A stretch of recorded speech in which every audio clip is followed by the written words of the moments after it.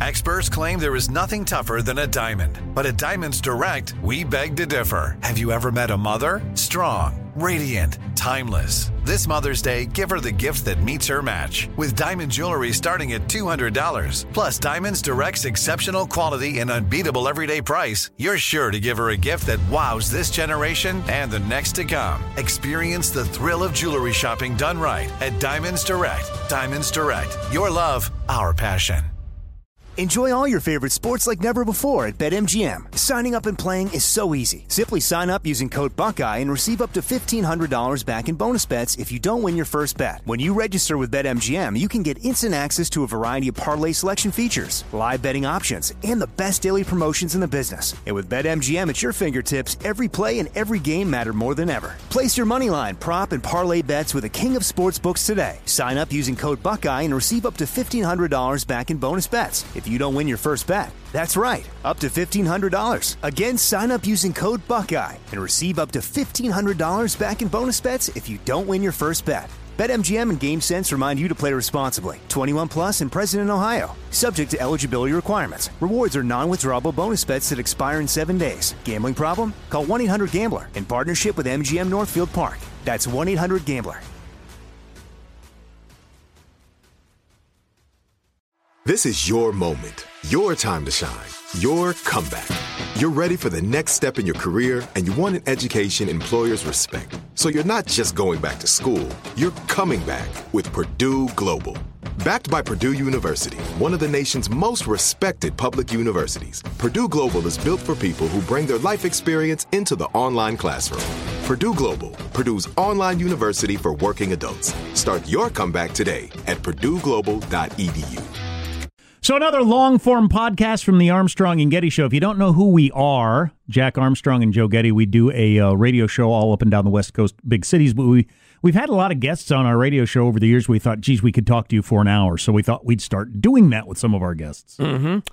And what a pleasure it is to have another conversation with Lara Logan, a legendary foreign correspondent, chief foreign affairs correspondent for CBS News, longtime correspondent for CBS's 60 Minutes, and not only a great reporter, but a thinker and observer of human beings around the globe, Lara Logan. Here's a couple of things that have happened just in the last couple of days in Afghanistan. Suicide attacks, a midwife training center, a refugee assistance office, a cricket match, a convoy of Sikh and Hindu leaders, a customs building, an elementary school, a ceasefire celebration, and a crowded prayer service at a Shiite mosque, in addition to an attack on a military base that killed 3 foreign soldiers and injured an American. All those just in the last couple of days. That's not what we were hoping for when we went into Afghanistan 17 years ago. Yeah, all true. So where are we? Well, we're at the point of surrender, basically. If you, that's what, the Afghan people that I know and have known for a very long time, Afghan lawyers, Afghan Americans, Afghans on the ground, right now, the U.S. is engaged in peace talks with the Taliban. We have given up on preconditions. From the very beginning, from 9/11, the preconditions were that the Taliban had to embrace the Afghan constitution, they had to denounce violence, and they had to renounce any affiliation or affinity to Al-Qaeda or their ideology. So we've given up on all of that. We've thrown that out the window. We also said that they had to talk to the Afghan government because the only way they could sell peace to their people was for this to be a legitimate Afghan process. We've abandoned that. And we've now sat down 3 times with the Taliban emissaries at their office in Qatar. And we are basically negotiating the terms of what many Afghans see as a surrender. Well, and correct me if I'm wrong. What happened was, it's probably going to smell a little bit like the peace agreement in Vietnam, in which we shout peace with honor, and run for the door, and then what ensues is anything but peace or honor. Well, yes. I mean, in some respects, those Vietnam analogies, they're very popular and they resonate, right? The reason that I don't really like them too much, just based on what I have seen and learned on the ground in Afghanistan, what will happen here is unlikely that the U.S. is to do an absolute and complete withdrawal. I mean, nobody can say, right? All of us are guessing because we're trying to predict what's going to happen in the future. But if you look at the signs are that the U.S. is probably going to maintain a presence in Afghanistan at Bagram Air Base and in the south. So near the capital, Kabul, that would be Bagram, and in the south would be Kandahar. Why? Because Pakistan has nuclear weapons. It's just across the border, and it has the highest concentration of terrorist groups on any patch of ground in the world. So the U.S. is very aware of the consequences of pulling out completely, not just because of the experience of Vietnam, but Vietnam didn't follow the U.S. home, right? I mean, the last time the U.S. pulled out of Afghanistan and disengaged after helping the Afghans defeat the Soviets, it did follow the U.S. home. It followed the U.S. all the way to 9/11 and beyond. So there is a very real example right now in the present, not just a historical example of that cost. On top of the fact that war is not over, in fact, it's spread to many different battlefields across the world, whether it's Yemen or Syria, or Iraq or other places, and you will say, well, those are different wars. Well, they're not really different in terms of the ideology and what the groups are fighting for, and the potential consequences for the U.S. So in Afghanistan, what most people expect is that the U.S. will not withdraw completely. They'll maintain some kind of presence. And on top of that, if you look at the mineral resources of Afghanistan, the U.S. geology report that came out recently estimated that worth at around $1 trillion. And what the U.S. saw in Iraq was the moment that we walked out of Iraq, before the U.S. even withdrew from Iraq, who was there negotiating for the oil? The Chinese. And so they beat the U.S. to it. So you sacrifice all that blood and treasure in Iraq, and you let other countries, Iran, China, everybody else, reap the benefits. And so is the U.S. willing to do that again in Afghanistan? The Russians, the Iranians, the Chinese, they're already engaged. Afghanistan is sitting on massive mineral resources. And President Trump has been inquiring and asking questions about Afghanistan's mineral resources. So that is definitely on his radar. So you have a president who hates nation building and state building, who doesn't believe in it, who has not made his displeasure with the situation in Afghanistan unknown. He's on the record through the campaign and since he took office as saying we need results. And he's also expressed interest in the mineral resources. So how do those things play into where we are now in Afghanistan and where things are going? Wow, that is all very interesting. It makes me think of our involvement in all these different countries, and I'm not sure we ever end up with any different results. I mean, we got as engaged as you can get in Iraq. We stayed out of Egypt. We got kind of engaged in Libya. I mean, and now with Afghanistan, it just does it make any difference? So, okay, I'm going to be really cynical here. Did we stay out of Egypt? Did we stay out of any of these places? What you're talking about is the levels of engagement and the type of engagement, right? Was it clandestine and covert, diplomatic? Was it so you're saying we got very engaged in Iraq? Yes, we got very engaged in Iraq for all, you could argue, many people would argue that we got engaged for the wrong reasons, right? I mean, I remember I was one of those journalists scratching my head when they were talking about, Saddam Hussein, because the only al-Qaeda presence in Iraq at that time was up in the north in the Kurdish region, and it was called Ansar al-Sunnah. And, of course, after the fall of Saddam, you had al-Qaeda strengthen itself enormously, and then the birth of its ultra-violent frontline combat army, come to the fore in the form of ISIS. But the reality is it your form of engagement that dictates your lack of success, or is it the fact that the U.S. hasn't really demonstrated a willingness to win decisively in any of these conflicts? In Syria, there were some options in the beginning. You could argue that none of them were great, but a few years in, once you'd lost hundreds of thousands of Syrians had been murdered and tortured and wounded and suffered, and Russia had consolidated its hold, Iran had consolidated its hold, and Assad, with their assistance and the failure of the Obama administration to keep its red line, had managed to make sure that you have no good options left, right? So engagement or disengagement are not your only two options. In political terms, that's what we sell to the American people. We get engaged or we don't get engaged, right? That's what works. Libya, perfect example. Oh, no, we're not going to get engaged in Libya. We're going to use NATO. We're going to bomb from the skies. We got rid of Gaddafi. And that was the signature foreign policy success of the last administration. Well, where is Libya today? It's a failed state. It's a failed state that's acting as a staging ground and a base and basically a munitions and weapons factory for every terrorist group in the world, including Al-Qaeda and ISIS. So, but nobody wants to talk about that, right? Well, it's funny.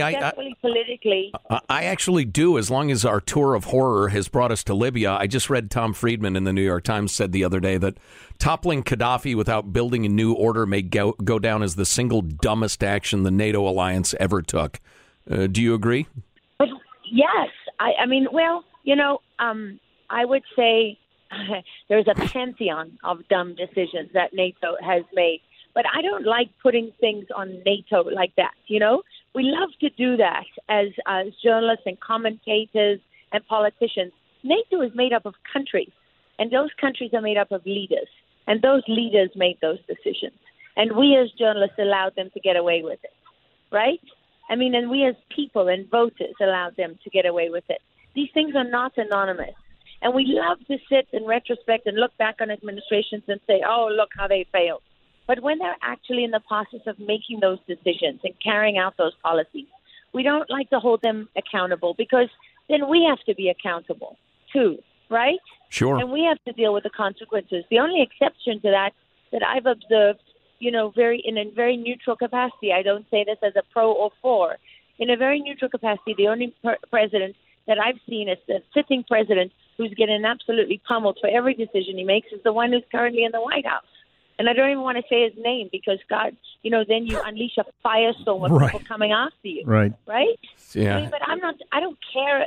For me as a journalist, my job is, and as someone who's been in Afghanistan and been on the ground in these places from the very beginning of these conflicts, that's what I care about, looking at those things. I'm not a political animal. In fact, it's probably be the death of me because I'm a very not political animal. And the politics is just a suicidal game, right? I mean, it's death by politics. You get caught up in all of that. If you step away from things and look at them in terms of the principles and in terms of the realities, and you take the hysteria out of it, the political hysteria out of it, that's what I try to do when I try to understand it. And we try to lump all these conflicts together when it suits us, and then we try to separate them when it suits us. We say, Al-Qaeda is not an existential threat to the U.S., we don't care what they're doing in Timbuktu and Mali. That's not going to affect us ever. Well, except maybe it would look different if you looked at what the reality, the way Al-Qaeda looks at it. And what Al-Qaeda will admit to you is that this is all part of their army. These are all different battalions and units. The thing is, our battalions and units, they are all part of, the same army, and they wear the same uniforms, and they make the same contract with the U.S. government. They've redefined what it is to have an army. They've redefined what it is to fight a conventional war, never mind a terrorist war. They've taken all those pieces and they've put them together, and they use them in different ways. And we, for some inexplicable reason, seem that it's our duty to help them do that because we help their propaganda by separating them. We help their propaganda by saying it's all our fault because we screwed up everywhere, right? And now it's all our fault. We seem hell-bent on helping them win, which is just a mystery to me. I'm sorry, who's saying it's all our fault? Well, if you read on the media and you listen to what politicians say, the constant drumbeat is that we created ISIS because we invaded Iraq. Really? Is that how it worked? We made it easy for ISIS to take root. But those are all, Ryan Crocker, the former U.S. ambassador to Iraq, said it best when he said, these are all the same guys that I was dealing with when I was ambassador, and they were Al-Qaeda in Iraq. They're exactly the same people. We didn't create them. You know what I mean? We didn't give birth to them. Right. They're fighting for the same thing that they were fighting for when they had a different name. So they rebranded. Why? Because conventional armies hold territory.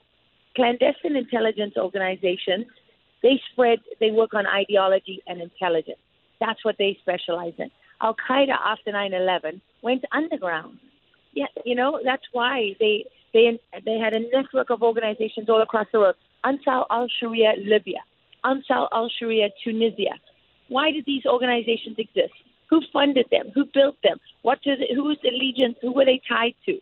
And by the way, the Obama administration, after saying that the attack in Benghazi was carried out by Ansar al-Sharia Libya, which was a nondescript, unimportant local organization, well, the Obama Treasury Department then sanctioned them as an al-Qaeda organization, which, any journalist with half a brain would have knew at the time that this was al-Qaeda Libya. But what al-Qaeda knew was if you put your al-Qaeda name on every organization that is part of you, you're going to face sanctions. It's going to be impossible to operate. You're going to have the resources of the U.S. and all of its allies mobilized against you, right? I mean, smart, clandestine, insurgent terrorist organizations, they don't put a big target on their heads. Wow, so merely not calling yourself Al-Qaeda and closing down for a day and reopening as terrorism hut is good enough to a good enough distraction? That's astounding. Of course. In fact, many organizations have done it. Look, if you go back to the African National Congress, the ANC in South Africa, when they were banned by the South African government, what did they do? They created the UDF, the United Democratic Front. And so the UDF they could campaign in public. They could hold rallies. They could have political offices. Who were they? They were basically the ANC. I mean, that's what terrorist and insurgent organizations do. It's the only smart way to survive. And also, don't forget to proliferate, because that allows you to function and proliferate everywhere. What Al-Qaeda did with 9/11 was they put their stamp as the ideological leaders of the global Islamic jihad. Nobody has been able to challenge them, right? Nobody can knock them off their pedestal. And the moment that 9/11 happened, they knew that the U.S., with all its power and might, would be coming after them. And that's exactly what the U.S. did with its allies.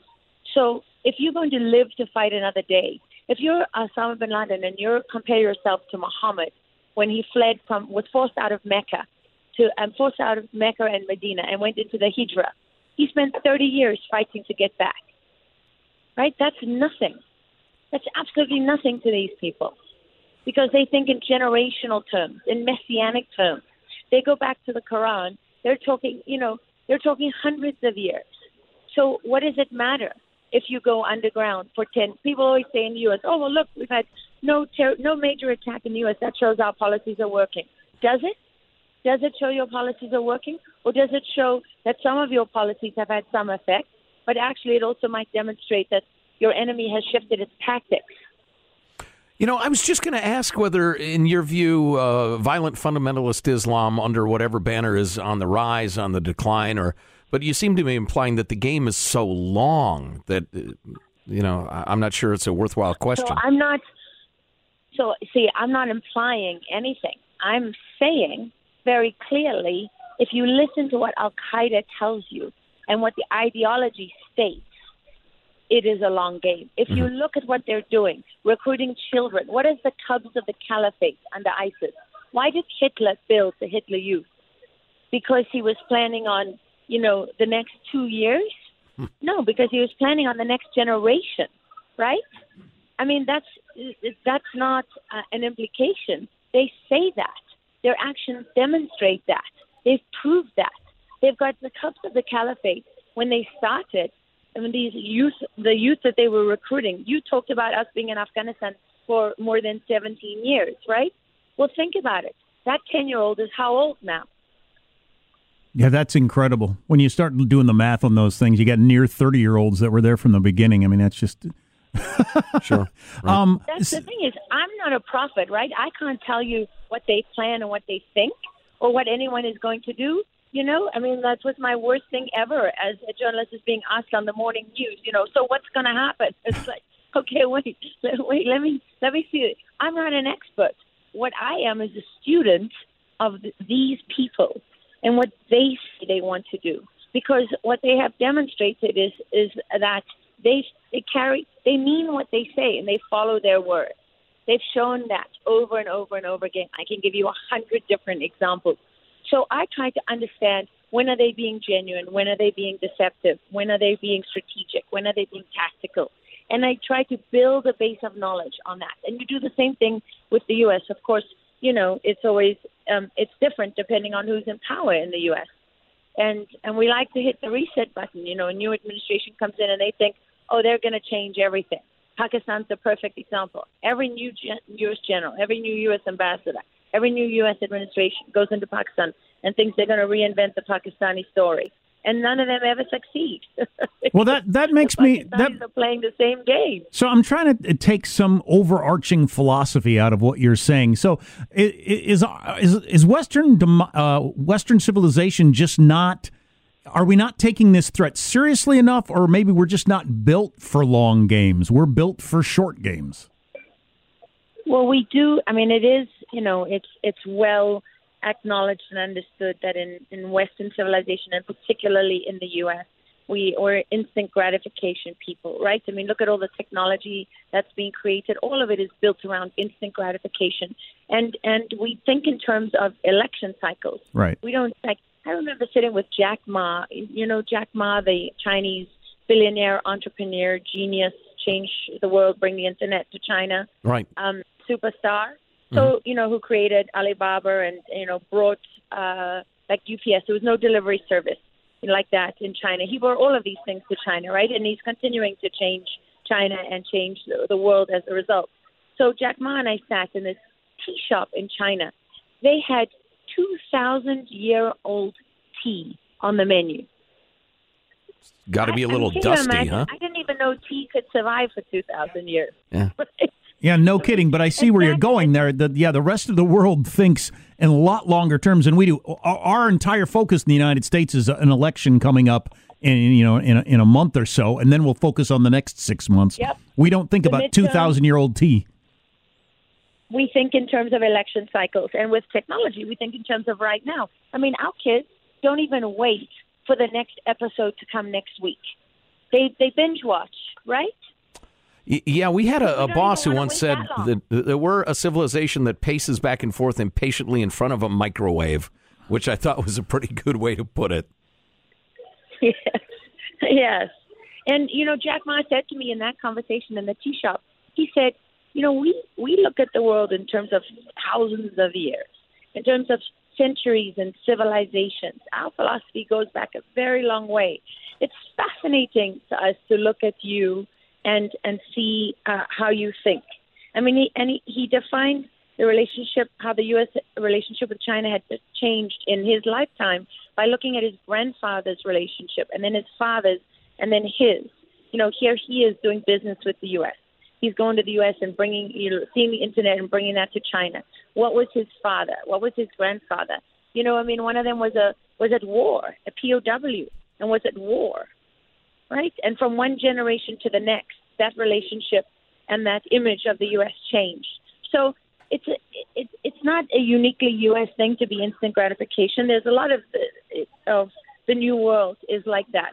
But if you look at the philosophy of Al-Qaeda and you read the ideology, Bin Laden and Abdullah Azzam, the Palestinian philosopher that he wrote the ideology with, they talked in messianic terms. They talked in generations and years. I'll give you one of the most visceral examples that I ever experienced.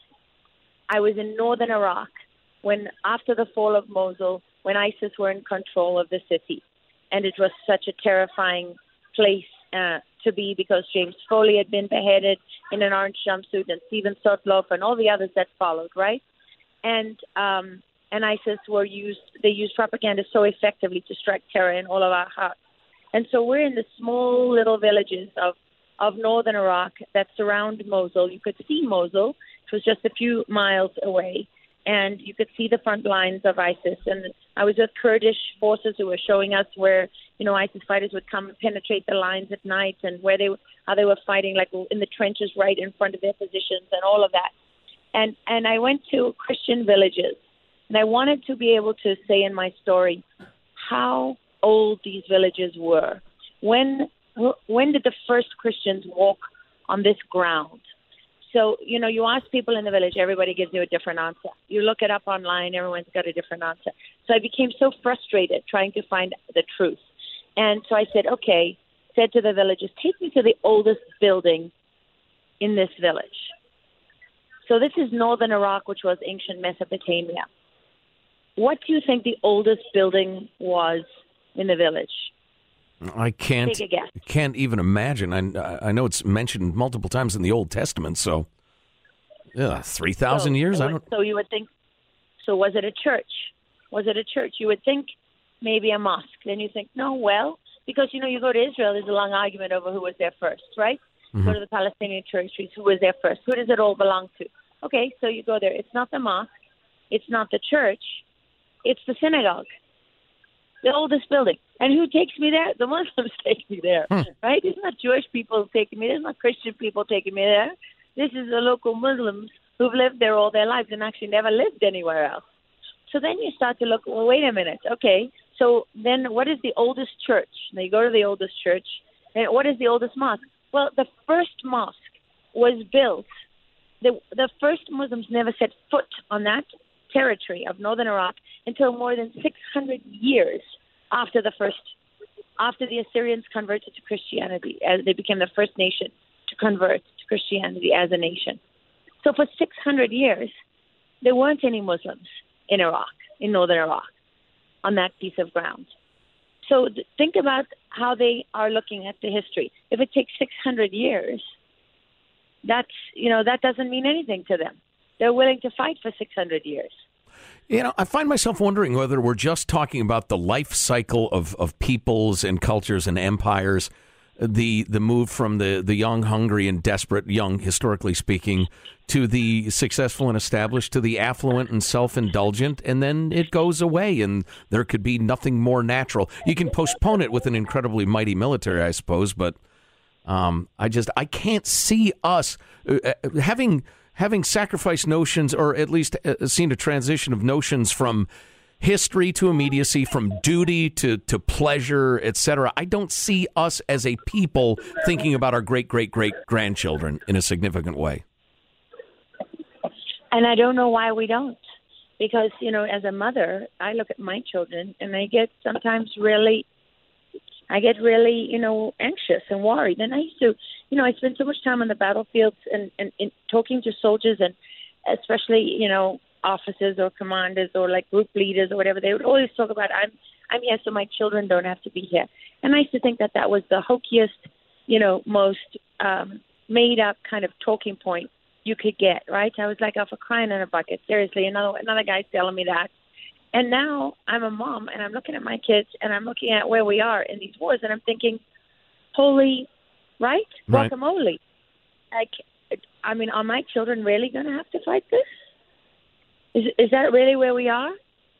Right. And to the question of the future, and we've touched on Libya a little bit, and the Muslim world and transitions and that sort of thing.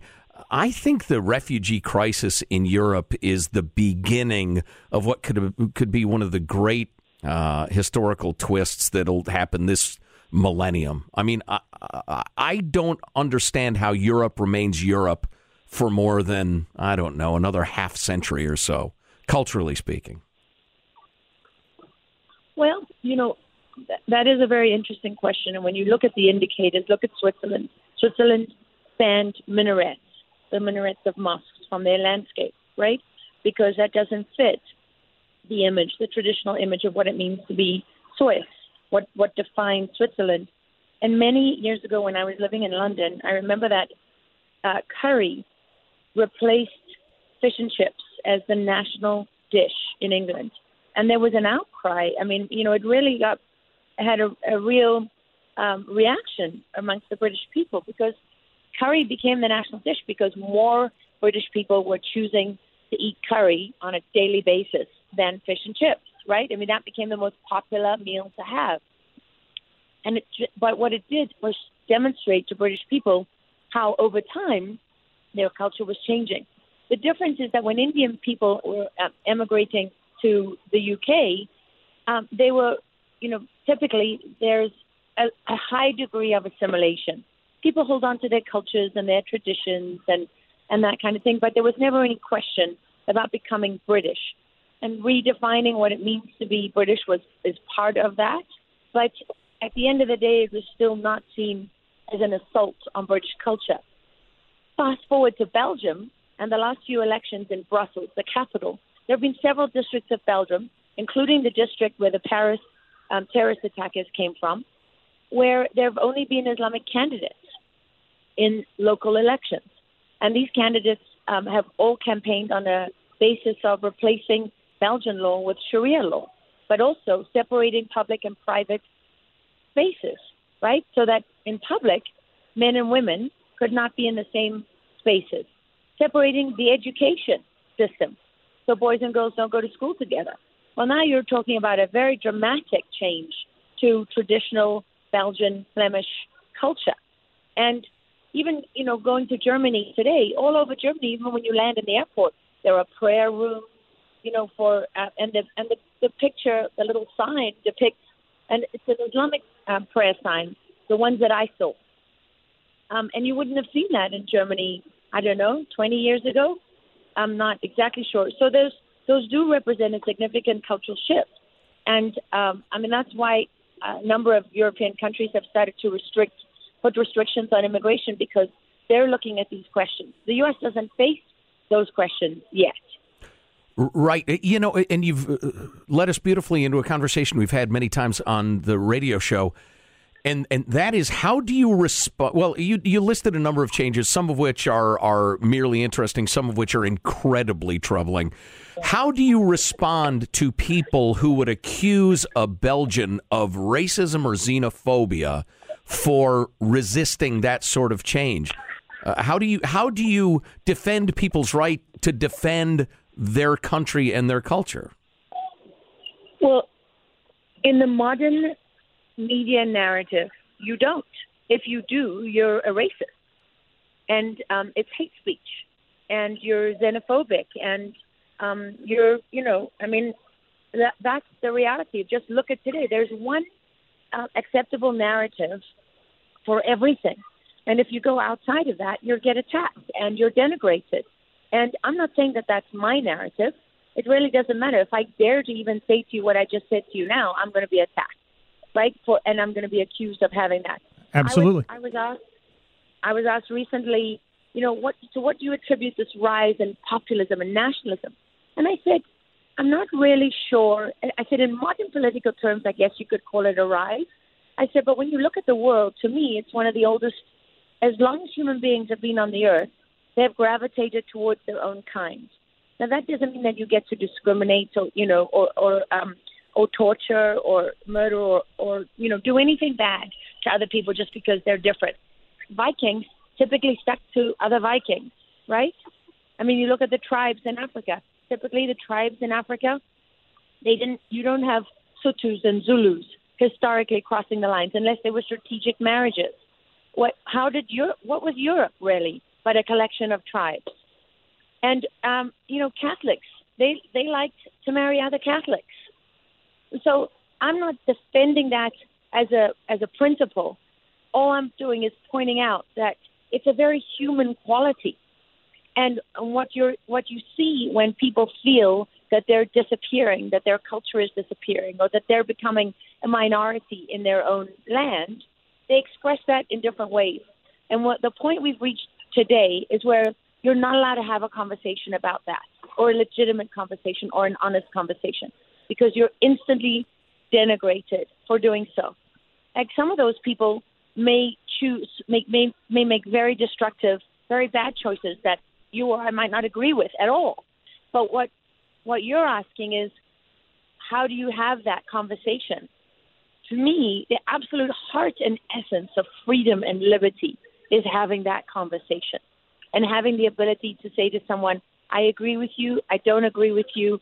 Oh, I see. I hadn't thought about it that way. Well, from your point of view, I understand, but I still don't agree with you, right? Or maybe I do, or maybe I agree a little bit more than I did before, but at the end of the day, I'm still going to take a different position, or whatever it happens to be. It's not up to us to decide the outcome of the conversation in advance. So since we're on this subject, a lot of these predominantly, almost entirely Muslim countries, getting back to Afghanistan, that laundry list of violence that I mentioned, that it's happened just in the last 3 or 4 days. How much of that has to do with Islam? Like, It's interesting if my neighborhood becomes less Christian and more Muslim or more Jewish or whatever. But as long as nobody's hurting me, it doesn't really make any difference to me. But how much of the violence and the killing and the zero-sum game is tied into Islam as you see it traveling around these countries? Well, that's a complex question and one that ruins careers. So you just wade right in. No. I mean, I don't, as you might have noticed, I don't really worry. I mean, I should worry about ruining my career, but I just am too direct and too straightforward and too honest to be political. It's just not in my DNA. I mean, what I would say, what I've seen on the ground in many different Islamic countries is that it's tied. The religion is part of culture in many places. And so, you have Afghanistan is a very different Islamic country to Malaysia, right? I mean, there are some things that are similar, and there are a lot of things that are very different.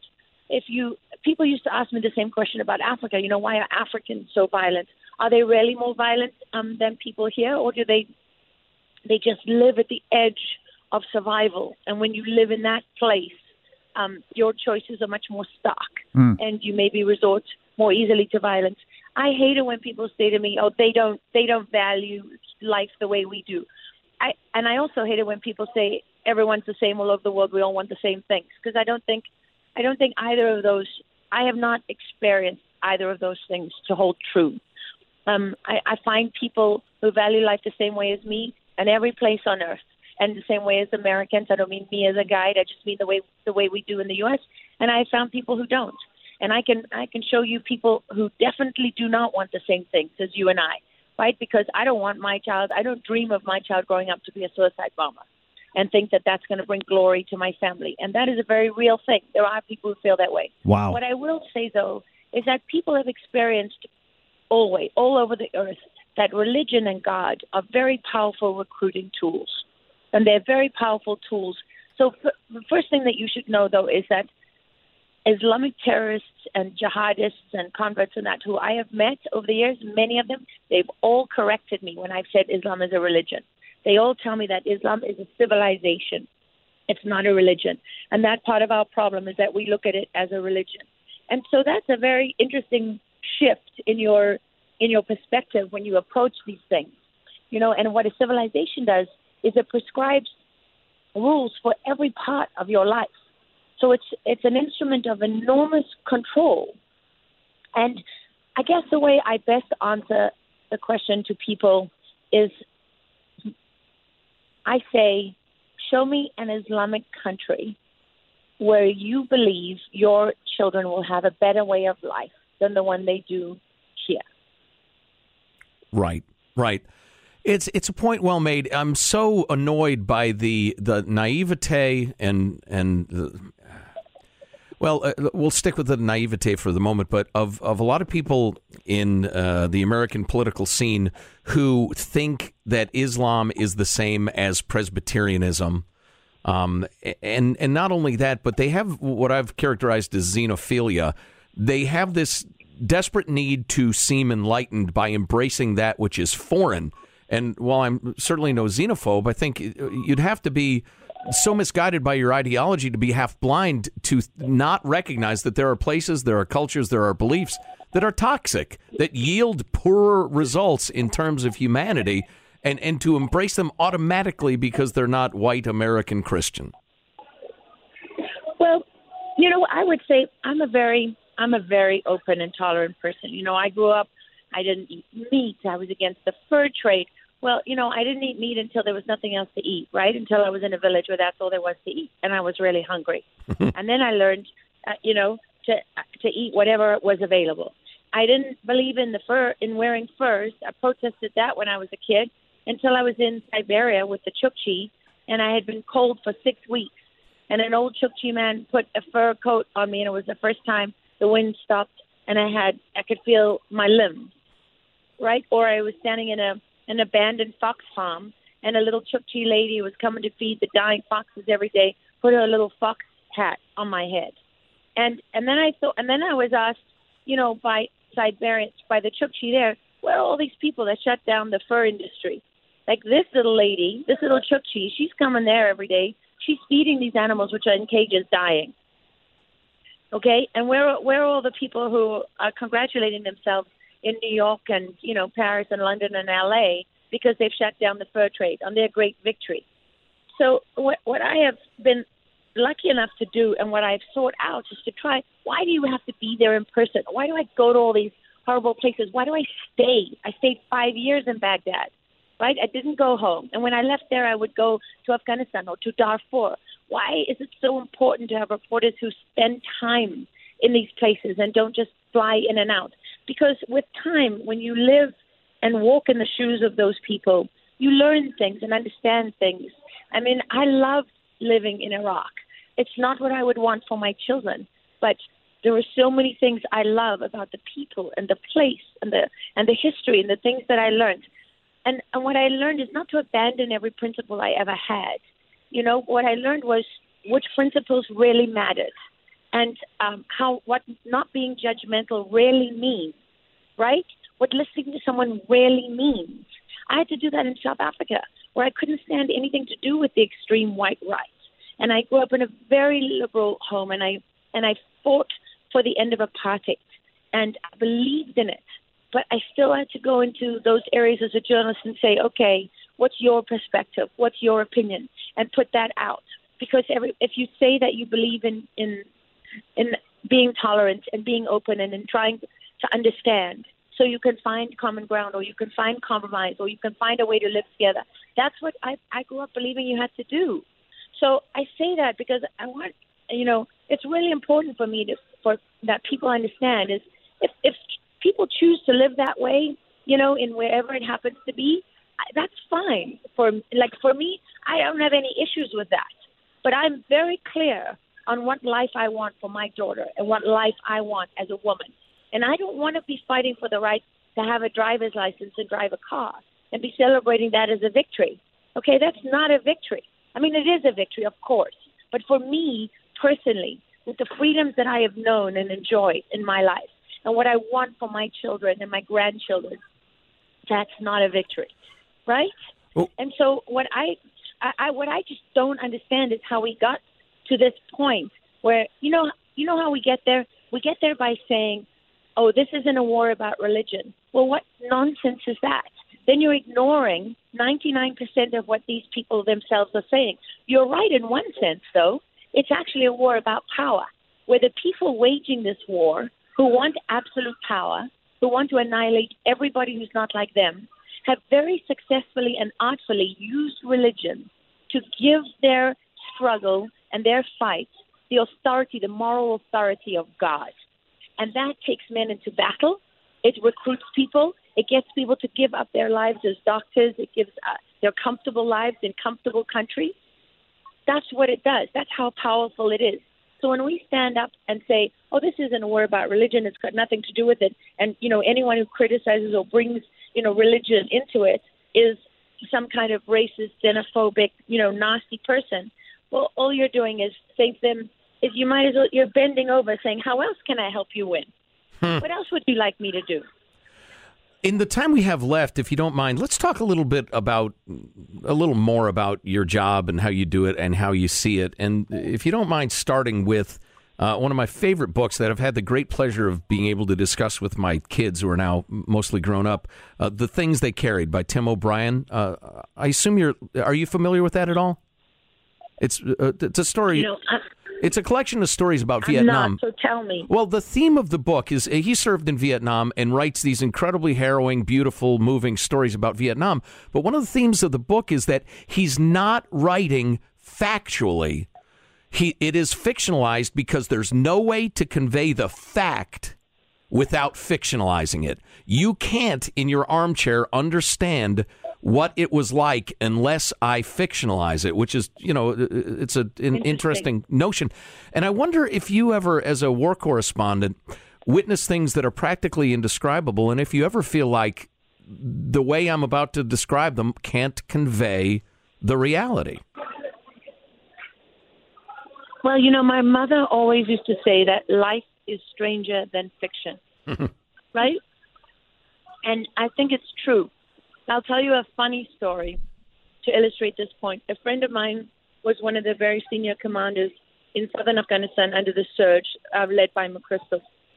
And he sent me an email the one day from the battlefield, which I actually had to stop in my tracks. I was in Washington, D.C., and when I read this, I thought, oh, my word.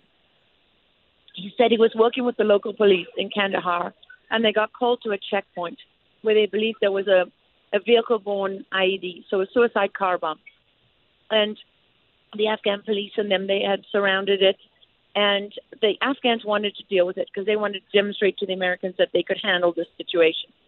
So they got a line of Afghan policemen to stand up next to each other, and they all opened fire with their AK-47s on the suspected car bomb. So needless to say, that's not how an American unit would approach it. But they all managed to miss the vehicle. No bullets hit it. And one bullet hit the ground, ricocheted. There was a tree above the car bomb. It hit the Taliban trigger man who was in the tree, who then fell to the ground. And when he hit the ground, he activated the detonator that was in his hand, and the car bomb exploded. And all the Afghans fled the checkpoint because they told the Americans that exploding mullahs were falling out of the sky. Wow. Does that illustrate your point? Wow.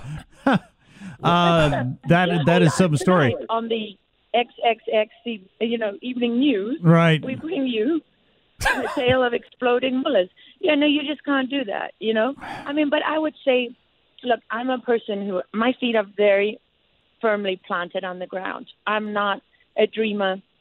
I'm not the great, I'm not the Elon Musk that's looking into the future and changing the world. I'm a person that gives everything to the moment and to the people around me and to the things that I'm doing. I know what's real and what's not. And that's my greatest guide as a journalist. I don't know everything. And of course I make mistakes, and sometimes famously so. But what I do know is when you build up knowledge and experience over time, you strengthen your bullshit meter, right? Mm-hmm. And that's why beat reporting is so important. And I want to tell you one other thing about Vietnam, because I had a very, very close friend of mine was a man called Tom O'Connell. And in the intelligence world, that name means more than most in the history of U.S. military intelligence. And this is a person whose career went back many, many years. In fact, he's regarded as the father of the modern military intelligence infrastructure that we still use today. And Tom is now buried in Arlington Cemetery. But the last lunch that he and I had together at the Army and Navy Club, he told me a story about going to Vietnam as a young soldier. He was in college, and he left, and he went to go fight. And he said two things that shocked me.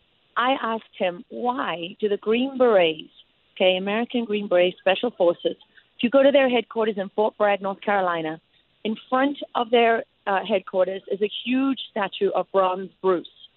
And Bronze Bruce is an SF soldier in Vietnam with his hand out, holding the hand of a young Montagnard child. And Montagnards were a local tribe, if you like, in Vietnam and Cambodia that were working with the Americans, and in fact became a very potent local force in the Vietnam War. And I said, I don't understand why would the Green Berets take a symbol like that to represent all of them? Because to us, that's a symbol of abject failure. No greater failure in U.S. military history, right, is the Vietnam War. I don't get it. And he said, the war on the ground had changed so significantly by the time the U.S. made the political decision to pull out and withdraw. He said we had just turned the tide between the relationship with the Montagnards. It took that length of time to build up a formidable fighting force that was local and could work on both sides of the border. And it had just really started to pay dividends. Plus, they had a program of turning prisoners inside the prisons, and that program had enough time now to really bear fruit. He said, but the politics is rarely in line with the military reality on the ground, right? And so he said just at the moment that the U.S. political reality was, meant that we were pulling out was when we, fighting on the ground, felt that we were turning the tide of the war. Now, that may or may not be true. It's one man's perspective, and he was a soldier on the ground at the time, and fathered the systems that you see in place today. So a formidable individual. The second thing he said was when I came home to the U.S. after being gone for all those years, I didn't recognize the country I came home to. Suddenly, people in the corridors at my college were smoking marijuana. There was drugs and sex everywhere. And he said, I didn't even know this place. And we might laugh and say, oh, well, those are all good, positive changes, right? Drugs and sex and, free love and Woodstock and hippies and all the protests against Vietnam. But what it meant to me was, how can I know so little about this period that's been written about so much? And how many perspectives have we really explored? Or do we just read the same perspective over and over again in many different forms? Wow. Yeah, that is so thought-provoking.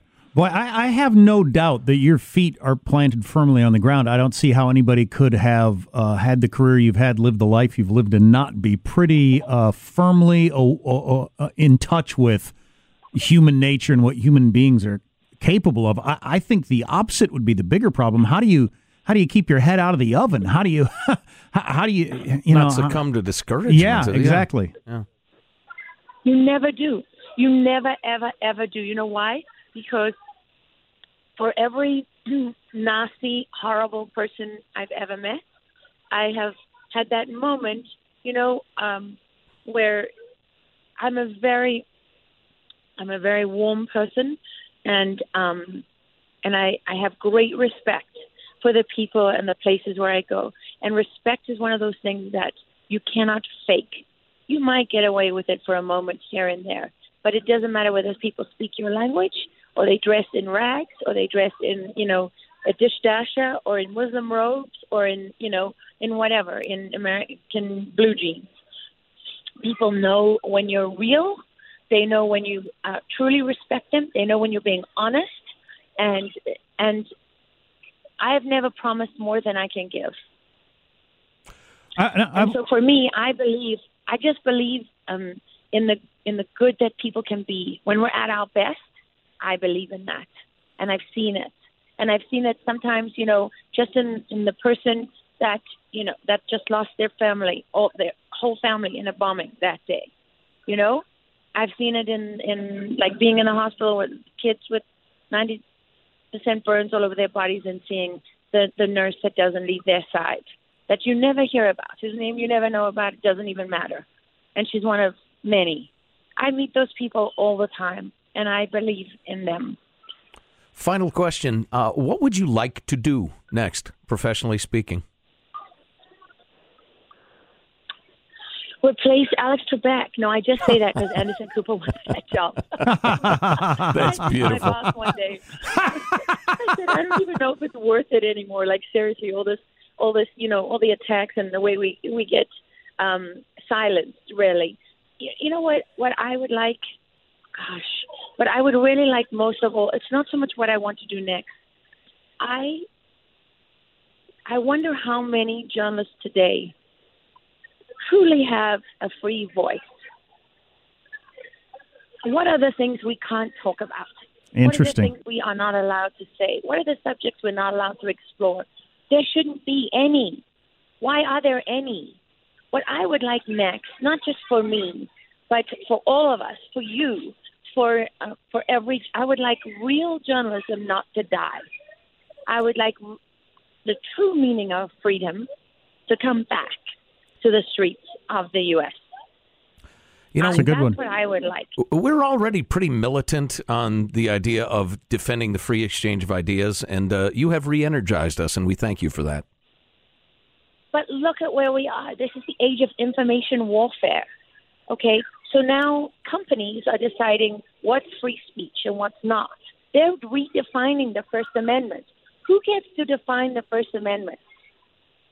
Wasn't the whole point of the individual freedoms that as long as they don't impinge on the rights of others, And who are the people making these decisions? I mean, I'll give you just a stupid example. We're having a long conversation about Facebook and Russia. Really? Really? We're not talking about all of the other countries doing the same thing? We're not talking about data mining? Like, why does any app in the background, why are they refreshing in the background? What are they doing? They're mining your data.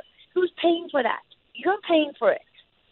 You are paying for it. Why are you paying for all of these companies and political organizations and so-called civil liberties organizations and all of them? They're all mining your data all the time, and you're paying for it, and nobody's paying you. And yet we have a one-sided conversation about one company and one country. I just think we're dumb. Our primary problem, Laura, is that we're dumb. We're dumb people. No, we're not dumb. We're not a serious. We're not dumb. It's not true. We're overwhelmed. It's not true. I don't believe it. Hey, yeah.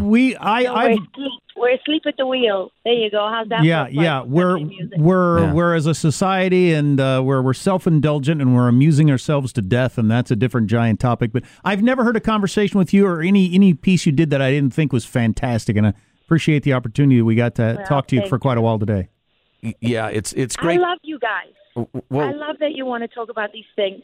But the only thing I would say is don't fall for that thing that we're dumb. You know, I used to get that all the time at work. People say, oh, well, our audience won't understand. Really? You know what? People really, they understand more than we think. They understand when you say this terrorist organization has battalions all over the world, and if we don't do something about it, we're going to pay for it down the line. That's very simple. Or they say, oh, no, don't worry. They're not connected. All these little groups, they're meaningless, and we don't have to worry about them. Oh, okay. Well, then we don't have to worry about them. You know what? There's a simple way to put any argument and anything that we really need to pay attention to. What we're not doing is we're not holding ourselves accountable, and we're not holding our leaders accountable for the lack of freedom that we have today. We're not doing anything about that. We've given up our privacy, and we've surrendered it. And what else have we given up? Those are the questions we need to ask. Oh, right. We're not dumb as much as we're seduced. Yeah. Well, next time we talk, if you're ever so generous with your time again, we could spend an hour on Turkey. I would love to talk Turkey with you, no pun intended. Oh, yeah. Oh, man. Talk about pivotal places. Lara Logan, it's always great. Thank you so much. Anytime. Thank you. And that's the end of the official thing. And so thanks a million. It's great to talk. And thanks for persevering. We know, technically speaking, it wasn't, effortless. Thanks a lot. Oh, you have no idea. I'm at the side of the road in a tiny little town in South Africa called Ermelo. It's pitch dark. We got a 6-hour drive ahead of us, and my children are bleeding out their eyeballs. Oh, my gosh. Oh, great, Scott. Yeah, well, hang up right now. Go. Yeah, okay. All right, we'll talk again. Thanks. I'm in the South African equivalent of a McDonald's on steroids, and I'm just happy it was no one's birthday, because they burst into happy birthday music on every speaker in the place. Oh, my God. That's awesome. That's great. All right, we'll talk soon. Thanks. Thank you. All right, bye-bye. Okay. Hey, keep it rolling, Michael. I want to continue the conversation from there. Yeah. So, you know, what she was just talking about there, about her, the one thing that she could do is bring back press freedom. I'll tell you, during that conversation, I felt in the room the things I can say and can't say. Mm. Absolutely. There was one period in there, something about, Islam being the cause of this, whatever. I thought, is this going to get us in trouble? I was concerned about her and us. And she's absolutely right. If we're in a place where we can't have a conversation about what role does Islam play in this without being scared, we are freaking doomed. Yes. Yeah. And not to get off, too completely on the free speech thing and the free exchange of ideas thing, but you must absolutely have the right to be wrong if there's going to be free exchange of ideas, and you must permit somebody to be wrong without, for instance, smashing them in the head, as a number of people are want to do these days. And you have to be able to confront things that make you very uncomfortable. It's like, the First Amendment exists to protect objectionable speech, unpopular speech. The only ideas that need protection are the ones that make people mad. I came across this quote the other day. That make you feel uncomfortable, that trigger you. Those are precisely the ideas that need to be protected. I came across this quote the other day from John Milton. And it from years ago anyway. Error of opinion may be tolerated where reason is free to combat it. Yeah, well said. And more pithy than me. And that's what we need. We need to be able to have these, at least say them out loud and bounce around. You think this is it? You think this is it? You think Islam is this? What do you think people think this is ruining society, having these people coming around? We ought to be able to have that conversation and then be wrong about it if reason is there to compete against it. But if you're not allowed to even have the conversation, right, to even start down that road, we're freaking doomed. Yeah. I'm pretty sure it was Thomas Sowell who said beautifully and succinctly, and I'm going to slaughter it now, that it is borderline mental illness to deny that there are some cultures on Earth that are better and some worse at yielding happy, healthy human beings. To deny that reality is bizarre.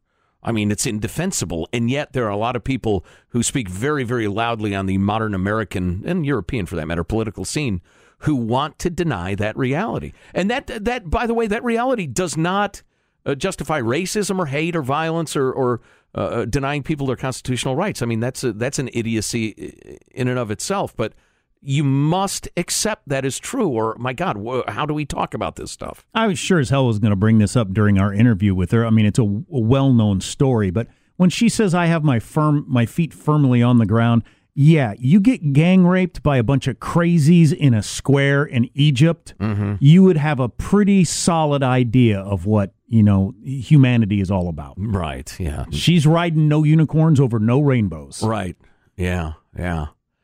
Well, that was good stuff. That was fun. Yeah. I wish this is me. This is a problem with me. That when I talk to somebody like that, I feel like I've messed up my life somehow. Because God, to have the experiences she's had around the world, she would have been that top tier of percentage of people who really know what humanity is and has seen it. Yeah. I've read about a lot of it, but I ain't seen it up close. I almost brought up one place I'd been, but then I thought, no, that's going to sound like I'm trying to sound like, well, wait a minute. No, but I shouldn't be self-conscious because never mind. The hell with it. Because, I mean, she's, and granted, I say this lovingly, and I love Laura's intellect. So I'm in love with her intellect. When she was talking about being with the various people in Siberia, it sounded just like Jay Peterman from the Seinfeld show. Elaine, there I was. Squatting with the Tajik people. But yeah, the breadth of her travel and how she stays in one place and mind melds with the humans there, I think is so it's so important and so powerful. And I was going to bring this up, but then I started to think, is my goal here to make her cry? What am I, Barbara Walters here now? Or but to me the hardest part would be just meeting the regular people, and you get to know them a little bit, and their lives suck and are going to continue to suck by just that's just the way it is. And you'd think for that guy, her, and those two kids, the tectonic plates of civilization and these major political movements don't freaking mean anything. Right? They're just trying to keep their kids alive and survive, right. And that would be the tough stuff. Yeah.